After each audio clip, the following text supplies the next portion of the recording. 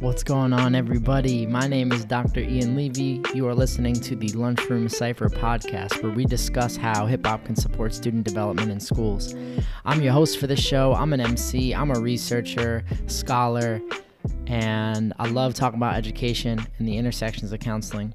Today is a very important episode because I have the privilege of bringing on my mentor, my big brother, somebody who has played a really significant role in who I am as a man, as a young man, but also as an academic. His name is Dr. Chris Emdin. He's going to introduce himself in a minute.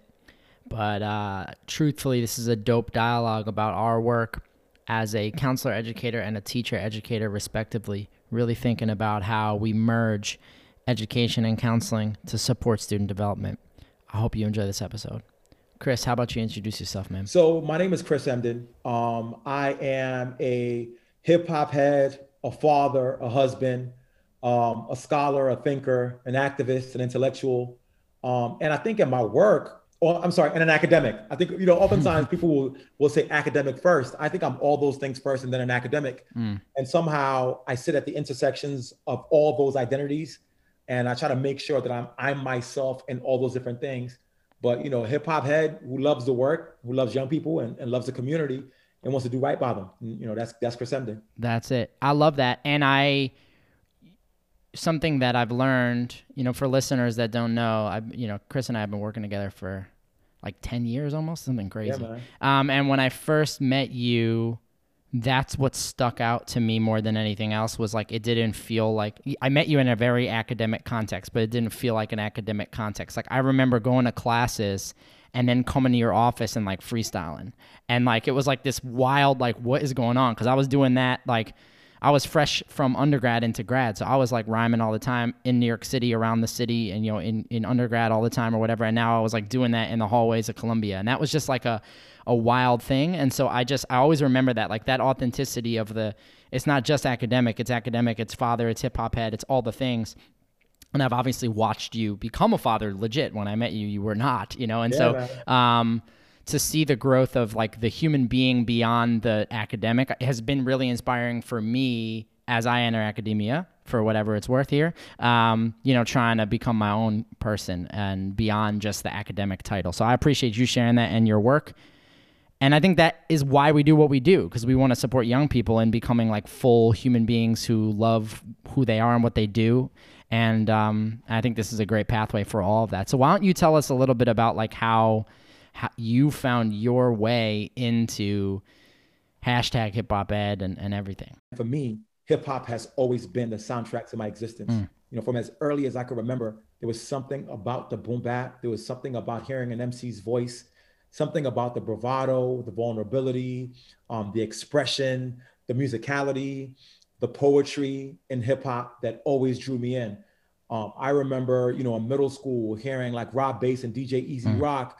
I want to rock right now. I'm Rob Bass and I came to get down.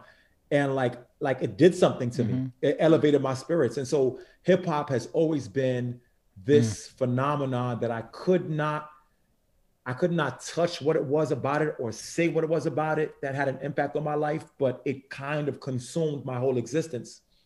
And as I grew into being a scholar or a thinker and academic and all those other things, I've always brought hip hop with me because hip hop was always there for me. Like hip hop allowed me to be able to express my emotion and helped me to be able to be confident.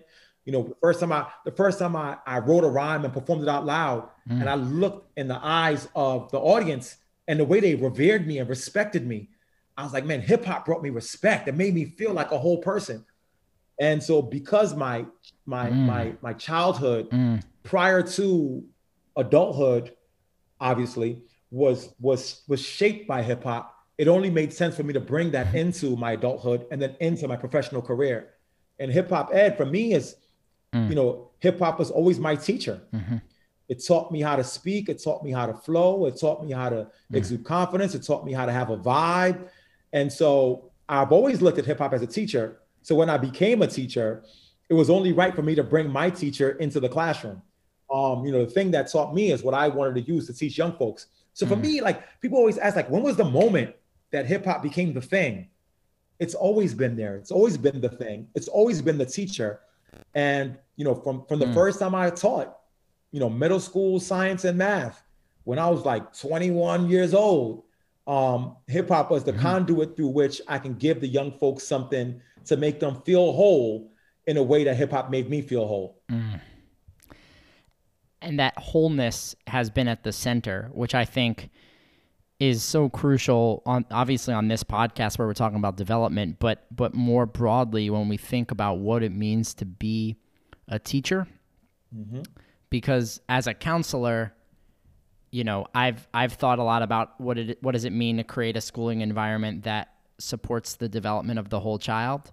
And honestly, prior to really rocking with you, my perception of teacher and counselor were like, the counselor's over here doing emotional stuff, the teacher's over here doing academic content stuff. And like, where is the space for this, for the student to just be developing as a whole human in every space that they're in, and not like, oh, I can only work on X here and Y here, but actually I can work on the whole joint all the time. And I think that's where the intersection of a lot of our work is, and where hip hop is, and it does it in this way that's natural, that you don't have to force. Like it's just, we didn't try to do anything. Yeah, I think that's it. It's flow. I think intellectuals or academics oftentimes try to, to create a formula for creating magic rather than sitting in the beauty of the magic and just let it wash over you. And so it's like, okay, well, they're teaching. What's the formula for good? Well, the formula for good teaching is creating an emotion, a vibe, a connection. And that requires being a counselor. It requires being there for the young people to feel like they can share with you, for you to sort of model for them how you're struggling through, but still being present, for them to look at that and say, wait, I kind of can aspire to be that, or I can draw a model from that. It's in the being. Kimberly Crenshaw's work around intersectionality is so groundbreaking. Yeah. And I think that the beauty of that work is that it's not formulaic. It just articulates for the world that there is a thing that happens when we all vibe and connect. And in my recent work, it's about like really sitting, not even at the intersections per se, but like at the collisions, like welcoming beautiful collisions where counselor meets teacher, meets hip hop artist, meets, like that welcoming the concept of things crashing into each other. And that collisions are not negative, but in fact, in the collision is when beautiful things happen. And that's why me and you vibe, right? Because we come from different worlds in many ways, right? You know what I mean? I'm black, you white, you know what I'm saying? I'm tall, you're shorter. You know what I mean? Like, I'm from the X, you know what I mean? You from the Upper West Side. Yeah. Those two camps fight all the time. But it's about when those things that are supposed to be collisions are allowed to meld and then give forth something magic. That's why my new book is named Ratchetdemic. Ratchetdemic is the embodiment of collision culture. Yeah. It's being ratchet and academic, hood and smart. And it's swimming in the beauty of the collisions of life. Yeah. That new frontiers open up. And I want to perpetually sit there. And I don't ever want to run away from collisions, because otherwise it's safe. Yeah. And safety is the enemy of growth and progress. Ooh. So, put me at the point where the collisions can happen. I'd rather sit there forever and feel the joy, the trepidation, the anxiousness, the beauty, the magic, than be somewhere safe and feel nothing. Yeah. The corny hip hop analogy guy in me is like, you want all the smoke, like all of it. At all times, though, bro. Yeah, That ain't corny. yeah. Like the concept of, you know what I mean? I want to sit in the middle of that. I want to breathe it in deep. Yeah. You know what I mean? I want it to fill my lungs up and get me high. You know what I mean? And when I say get me high, like get you to that emotional and psychological state where you are always elevated beyond the present consciousness. Yeah. That's the goal. That's the magic of life. That's the magic of life. What is life worth living if you cannot exist with the excitement and beauty of what's to come at all times? Yeah. I would argue no. Yeah. And it requires collision, right? And I love that, because it positions us as folks that are actually supposed to induce collision and not run from it or problematize it or whatever. Because what happens when, man, so there's a lot of directions we can go here. Hip hop in and of itself invites collision. It loves it. It's obsessed with it. That's the whole vibe. When you think about the battle or you think about people in a cipher trying to one up each other with lines, like it invites collision. I remember actually being in a cipher in Union Square and Legendary Cipher and rapping back and forth with this guy. And I was like at like tip top shape. So I had like a bunch of different bars in my head that I was ready to go with. And so I was going back and forth, and we went back and forth like maybe 2 or 3 segments each. And the whole cipher felt like it stopped. Right. And it was just centered on us, even though we were still in the circle. Like we weren't like in the middle of the joint. We were in the circle, but like it's maybe slightly turned towards each other in the circle, and we were going back and forth. There's like 6 people between us, but we're going, and the whole cipher stopped and listened. And we go back and forth, and I trade a few, and it stops. And right before he was going to enter again, it was this guy, Falaz. He goes, I fucking love this shit. And then he goes back in and comes at me again, and he beat me, in fact. Like, I couldn't, the thing he spit right after that was just like, I didn't have a response because it was just too fire. And I was just like, but then we dapped, and we kept moving. And so it invites the hip-hop, and it invites the tension. It invites the beauty of what is this growth that we're trying to talk about. And like I think then about like how many moments where hip hop emerges in a classroom and a young person stands up and says, I don't like this. Yep. And all of a sudden that young person is then like, demonized in the slew of ways that schools demonize young people. When in reality, they're trying to tell you, yo, if you bring this here, collision can occur and we can all benefit from it. I'm trying to give you magic. And you won't let it happen. Yeah. You know what I mean? It's like psychologists call it being in a state of flow. Yeah. Sociologists call it collective effervescence. Yeah. You know what I mean? Neuroscientists, call it something, but everybody understands what happens when you're in that space where it's just like, you just feel the tingles. Yeah. And I think that world where everybody is trying to quantify and make tangible and curriculum and standardize and process everything, you get so caught up in the lock and step that you lose that feeling you had when y'all were back and forth in that cipher. And I my thing is that we can pursue that kind of magic at all times. And just because some people don't want to get there doesn't mean that we can't pursue it. Yeah. And we can't honor it. And most importantly, that we can't name it. You know what I mean? Like, I think folks are scared of naming things they can't touch. Which is why a lot of my work is about, this sort of like spiritual dimension of this work, because that's the setting that you feel, when folks catch the Holy Ghost, or when supernatural is at the height of freestyling and you see his eyes roll back and he's in a state of ecstasy. That is the height of knowledge production. And it's also the height of the ability to be able to soak in information. And why is that not welcome in the counseling room or in the classroom? And so that's like, it's the perpetual pursuit of a state of flow that is my driving force. Yeah. And so I guess the question, and we've kind of talked about it, but like in your practical work in classrooms, what ways has hip hop culture informed how you've gotten your classroom to that flow state? You know what it is, man? It's like, once you know what magic feels like, you work perpetually in the pursuit of it. Like, I know what it feels like to have 20 people in a cipher and feel the earth shift. And so now that I know, once you've tasted that feeling, you want it in the classroom.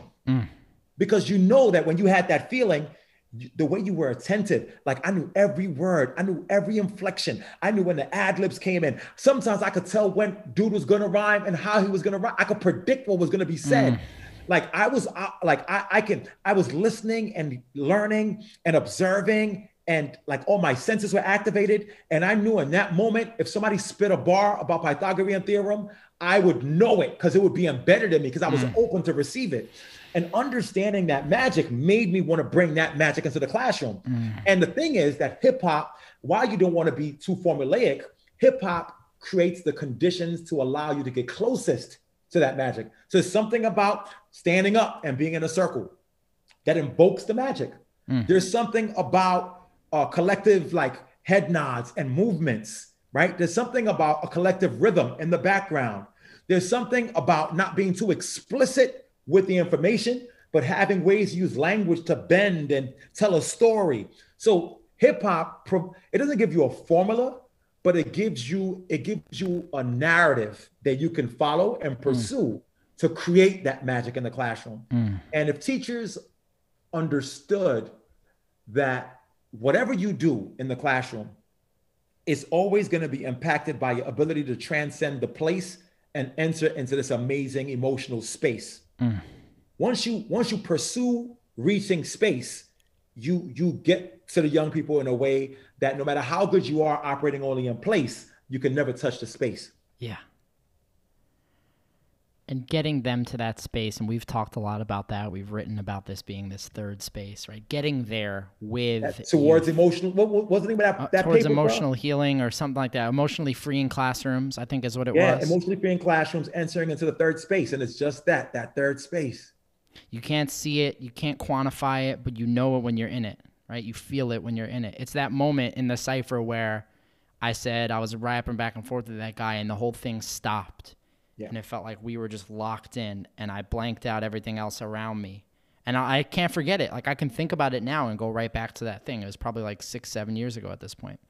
And it's like that never left. Teachers are practical, bro, which is so lovely, is that once I always say, when you have one of those magical moments, what you want to do to make it practical for educators is you want to be able to stop and analyze the conditions that allows you to get there and do your best to replicate that. So for example, when I'm in a classroom and I'm teaching and I'm flowing and the kids are with me and the bell rings and they leave, I close the door and I'm like, okay, what just happened here? Because that was special. I'm like, where were the seats? Where was I standing? What did I play in the backdrop? What was on the wall? Did I use the board? Did I use the smart board? Who was absent? Who was present? Who was sitting next to each other? Yeah. You have to be a student of the moment. Yeah. And then recreate the moment as best as possible until you stumble upon that perfect kind of like when you've created the portal. Now, once you created the portal, you can always go back through it. It may not feel the same way, but you know that you created the portal to enter into a new dimension. I hate to bring the physics analogies, right? It's the difference between a black hole where you enter into something and then you're just in it, and a wormhole where you enter into it and you open to a new dimension. And if you can make the magic of the classroom be a wormhole, that you could create the conditions to enter from one dimension into the next, you can replicate that process as often as possible, and then keep fine tuning it so you get to the ultimate experience of teaching and learning. Yeah. Creating the portals to that emotionally freeing space. Yes, sir. And that only happens by going back after you've been in those moments, either personally or within your classroom, and analyzing how it is that you got to that place. What happened for that portal to open up, right? Yes, sir. And I think that is amazing. And what it reminds me of, or making me think about, is like, this is the importance of research. And this is going to sound like overly academic, but we'll make it practical, of research and evaluation in our work. We talk about it all the time in like pre-service programs. Like, we tell teachers, we make teachers do research projects before they go into schools usually. And it's like some random ass, excuse my language, research project with like survey design. And people feel like, why am I doing this thing? The reality is we are researchers always, and we are scholars always in our work, not because we know how to like design a survey, study and roll it out and analyze our data or whatever, but because we are attuned to the conditions that we've created in the spaces. We can take moments to reflect on why and how we were able to create that, so then we can replicate it and recreate it, because we want young people to be ready to walk through portals to get to emotionally freeing spaces, right? That work, bro, is like, that's why we're researchers. That's why we're scholars. That's why the things that we talk about matter in practice. But drawing those connections, we forget. We forget that, like, even if your school is not telling you, sit down and analyze how impactful the cipher that you just ran in your classroom was, and how you can recreate that to allow students to get to an emotionally freeing place so they'll be more receptive to the information. Even though they're not telling you to do that, you got to do that because you're a researcher, you're a scholar, and you're trying to create adequate conditions for youth to actualize, to grow, to develop, all those things. I mean, research to me, right? It's research. Yeah. Which is just keep looking, right? So, yes. And to keep looking, it depends on what you're researching, right? So, I'm always researching myself. Yeah. I'm always being introspective Yeah. and going back to analyze my responses to things, how I engage with a certain person. So I'm perpetually reflecting. So I'm perpetually researching myself. I'm Yeah. always researching my classroom for the conditions that were optimal for young people's learning. And I think it's Yep. about understanding that by virtue of any reflective individual is already deeply entrenched in the concept of research. The technical aspects of research is just being able to quantify and grab a hold of the things that you've searched. Yeah. That's all. Yep. Being in a perpetual place of searching, right, yourself and the conditions to allow young people to search themselves, right? Like the whole goal is research, right? Is we do research so youth can do research, right? Yo, this is dope Pete Rock and CL Smooth track that is just playing on my head right now. And it just it's I forgot what the original sample is, but it's just like searching, searching, searching. And it's like the and this is also another piece of hip hop. Yeah. We really talked about ciphers and bars, but we also want to talk about like the what other amazing collisions is hip hop beat production. Yeah. A jazz sample with some boom bap, with a piano riff, with something you play on top. It's just like it's a mashup. It gets you to that place. You know what I mean? And it's like, again, hip hop is about collisions. Yeah. And the search for the magic of collisions. But you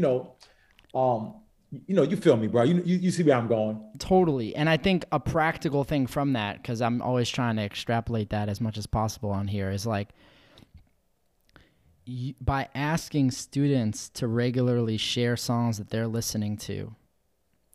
Imagine giving students like a quote homework assignment being like, pull up to next class with a song that makes you feel like more in tune with yourself. Whatever song you listen to when you're trying to reflect or when you're trying to feel comfortable, or just give those themes. Ask students to bring those songs to class.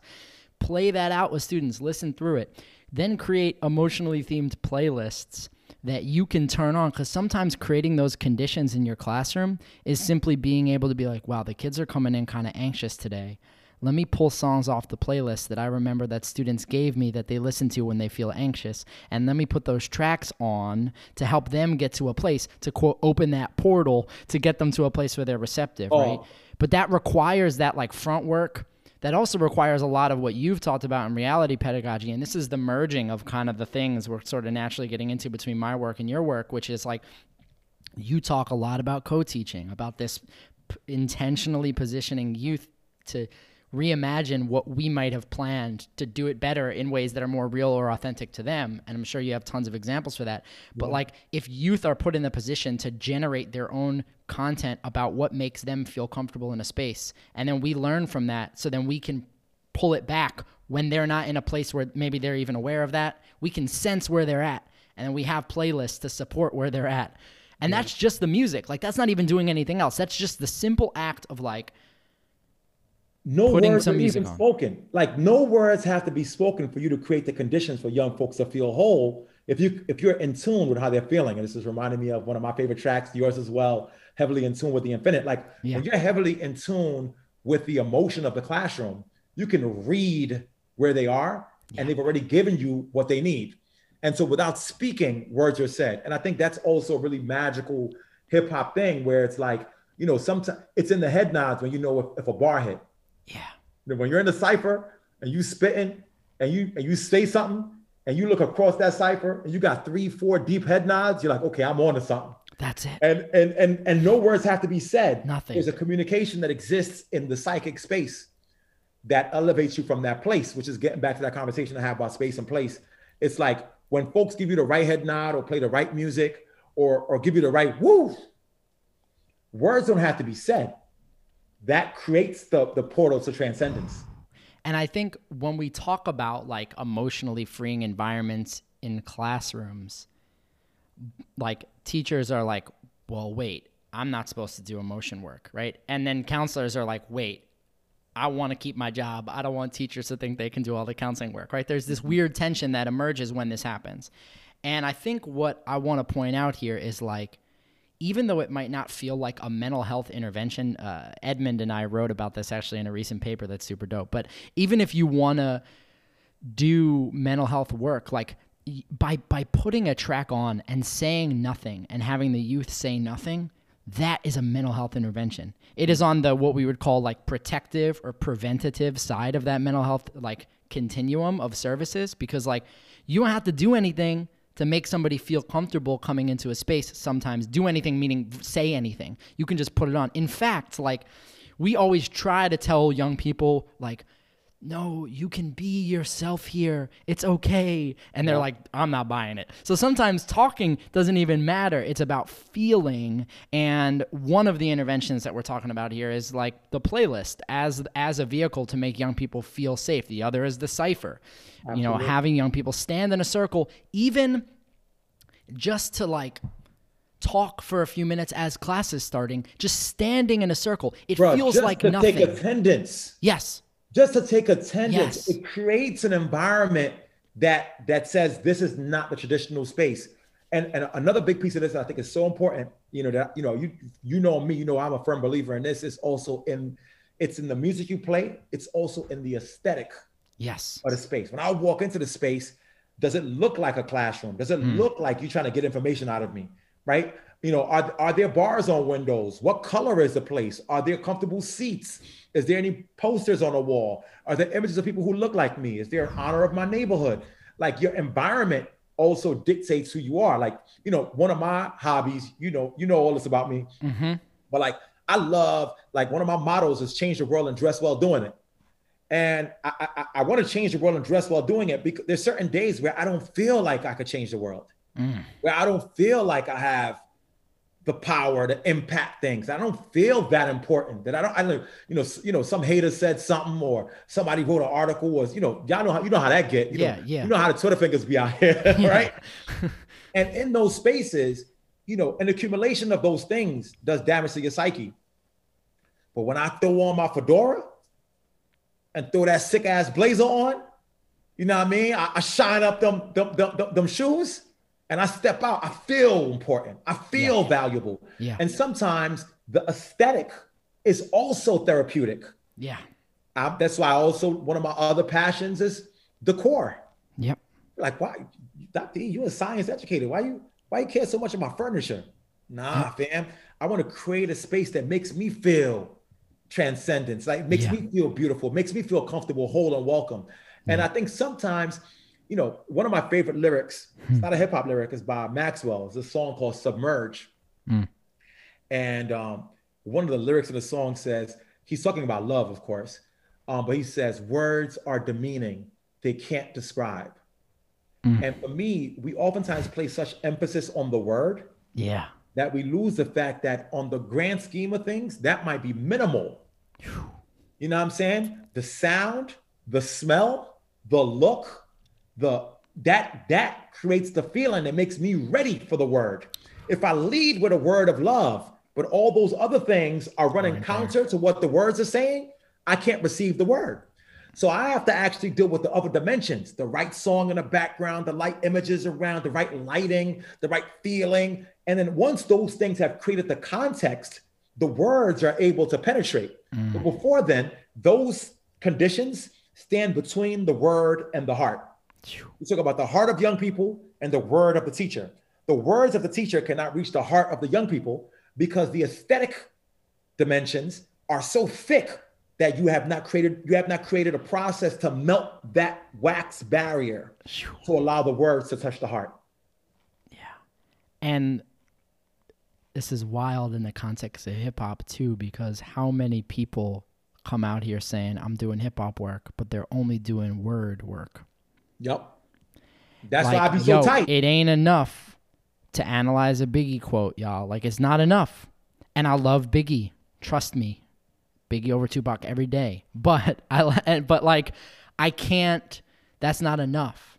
It's not enough. What is enough is adding Biggie to a larger context of like aesthetic and feeling and emotional work that you've done with youth to allow that word to hit the way it's supposed to hit. And I think about even like decor. So we're talking about like creating classroom spaces. Like there are so many pitfalls in this work, and I just want to name one of them. And this is the one that's like been kind of given a pet peeve to me. Like there are a bunch of people that love building like studios in schools. It's kind of like this wave now, right? And when they do this work, they pull up before the year starts and they build a studio. And, And then they say, hey, young people, come to school. Look at this amazing space we built for you. And then sometimes they're into it. Sometimes they don't go to it. And it's like, why aren't they going to it?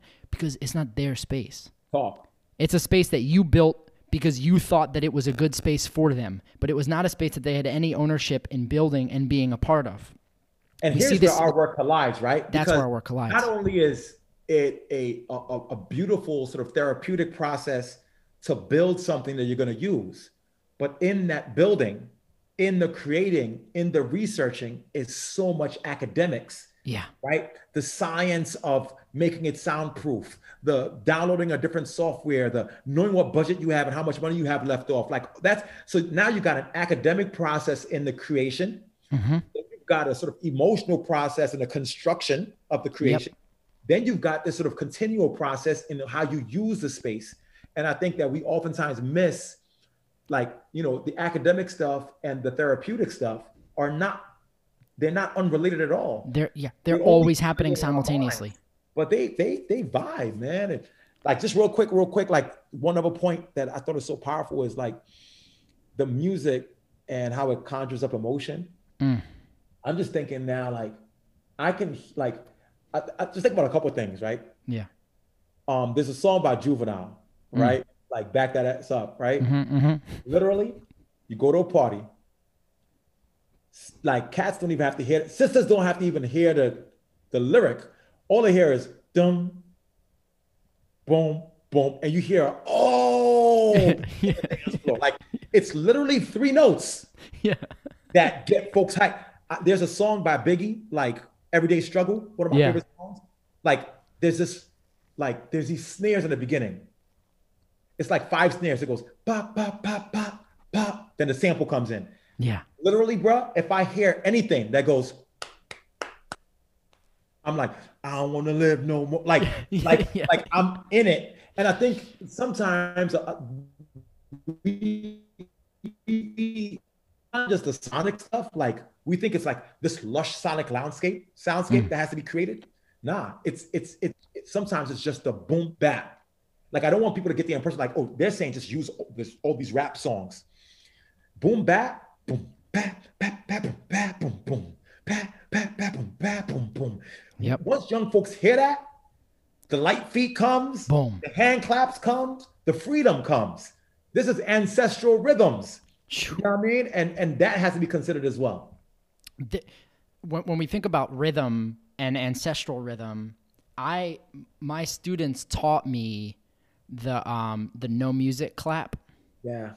And I didn't know about it. And the way I found out about it was like, you know, sometimes like you know how it is, like when students hear that you can rap, they'll be like, all right, so rap then. You know, if they find out, like, they're going to challenge you. And so I've gotten challenged many of the time, you know, by young people. And so I'll say something, and this happened so many different times, but I'll say, all right, like, create a beat. And I'm talking like 15 plus times I've said, all right, like, give me a beat, y'all. And the whole class goes, it's the boom,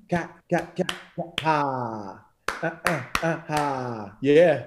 And it's the same rhythm over 10 years of my career in like 5 different states. Like it's the same clap. And it's the same rhythm. And all you do is say, give me a beat. And then everybody in the class in those break beats, like you're saying, the ad libs come and the whole space changes. Yep. The entire room changes. And it doesn't have to be centered around like me as teacher or as counselor rapping. Like, the point that we're trying to make here is like there is an attunement to rhythm and a sound and a connectedness that youth in the classroom already have that, guess what? Like, me, especially as like white man, had no idea about, right? Like, and so what other things am I missing because I don't know them? And what value is there in just saying to students, like, show me how to create this space together, coming back to the physical creation of the space, the aesthetics of the space, the decor of the space. Like, youth have the keys to creating that environment and that portal. It's about us letting them show us that and then being conscious of it. Because now I know when I walk into that space, I want to get a little rhyme going, I say, yo, let me hear a beat. Because I know that is going to elicit a reaction that is going to help create that space. But I learned that from my Why students. that can't happen for a lot of folks is the humility. Yeah. That radical humility is the willingness to recognize that you don't, like what you said is like, because I don't know, Yeah. because I'm a white man and I'm no know.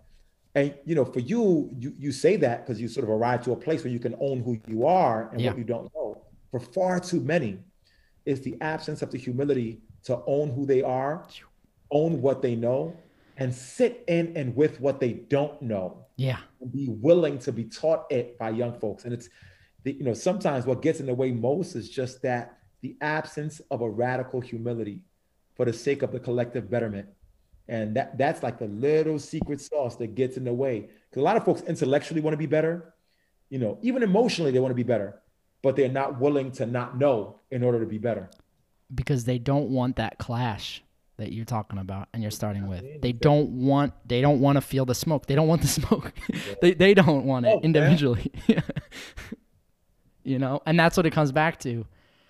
And I think that's a perfect switch now to some bars. I know, because I think what people are not aware of is, and people turn their mind off to things that they can't understand or can't hear all the time. That's what educators do. That's why we can't respond to young people. And if there's anybody who's layered and lyrical and anybody that you have to stop and listen to with depth, it's the artist that you're about to introduce to us right now. So why don't you tell us about who the 8 bars are, and then I'll pull up the YouTube and we'll play it and all that stuff. Yeah, so my 8-bar joint, and there's a lot of MCs I love and respect. I went back and forth. I had Pharoah Monch, I had Royce the 5'9", I had the big homie Jizza, but I'm going with Loaded Lux. So Loaded Lux had this freestyle on Hot 97 a couple years ago. That was everything to me. And Lux is my brother. I've had the honor and gift to work with him, to bring him to classrooms, to work with young people. But his bars, bro. So my 8-bar breakdown, and it might not be 8 bars, it might be more than that. You're just gonna have to indulge me. It's from the Funkmaster Flex freestyle, where Loaded Lux just goes off. He just goes off. I'm gonna pull it up right now for us, so we could check it out together. And well, of course, we'll leave the little sound clip in the pod, so the people whole can joint, hear man. it. You know what's up when I'm rolling up. And I came to kill it with Funk Flex on Hot 97. Mean. You know what's cracking? Ciroc Studios, Funk Flex. I mean, bars is what we deal with up here.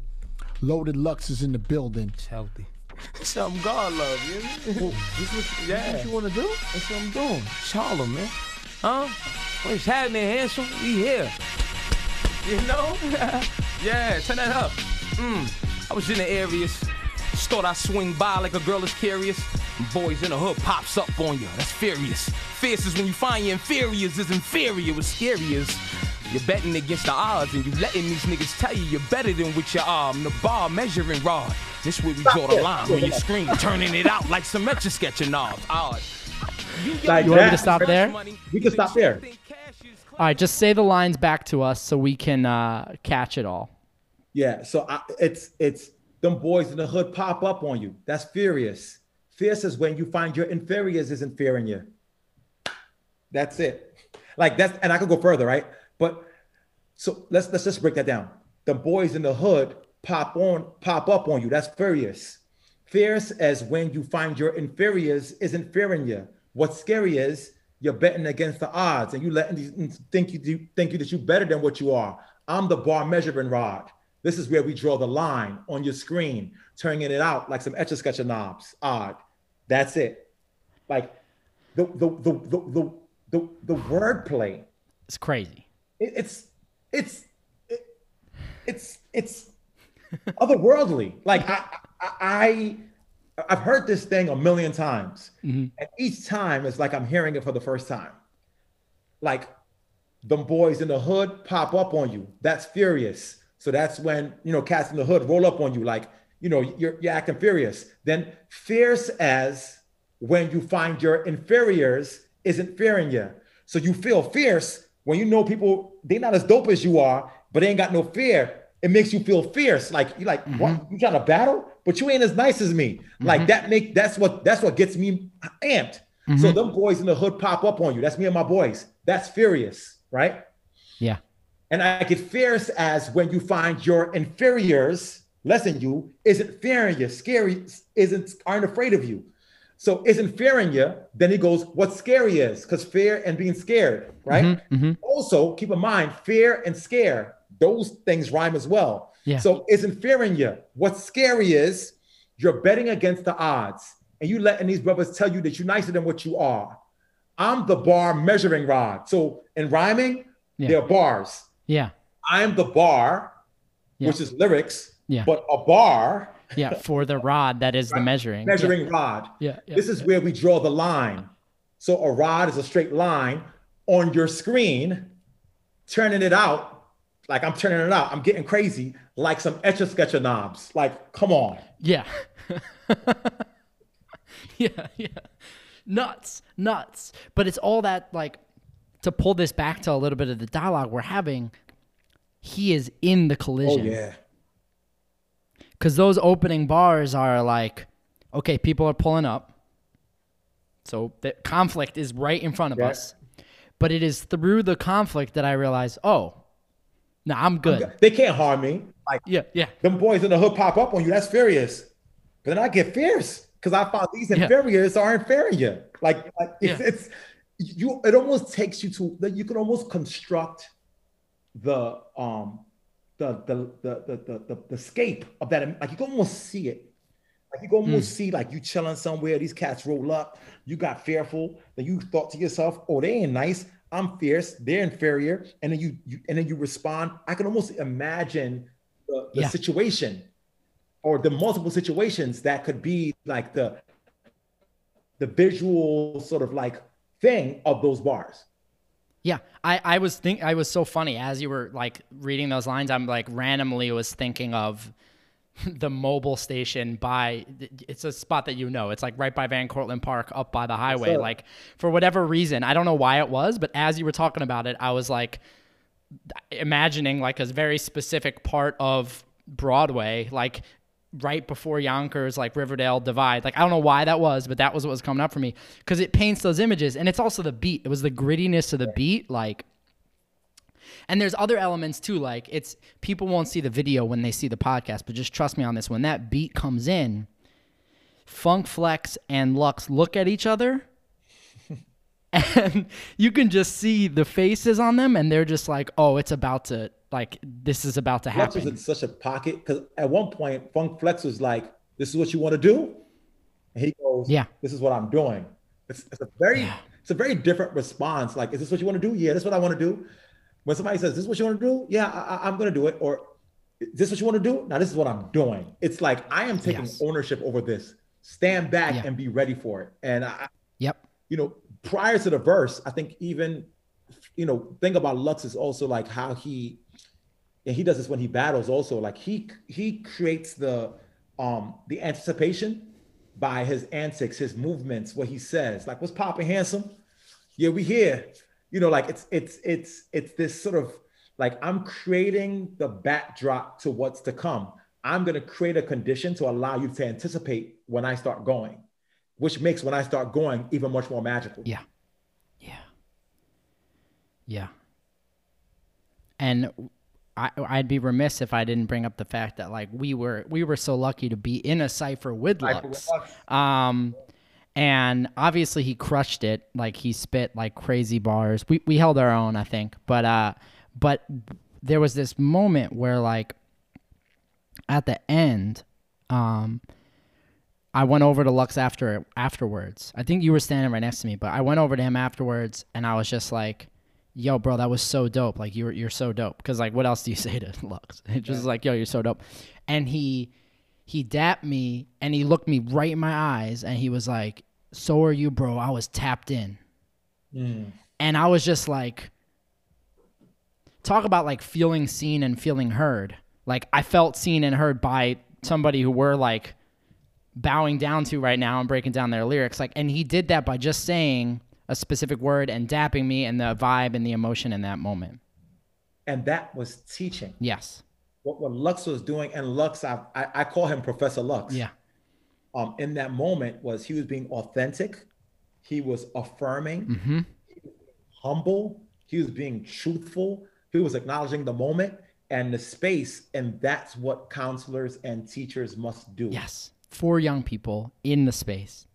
Tell young people you see them.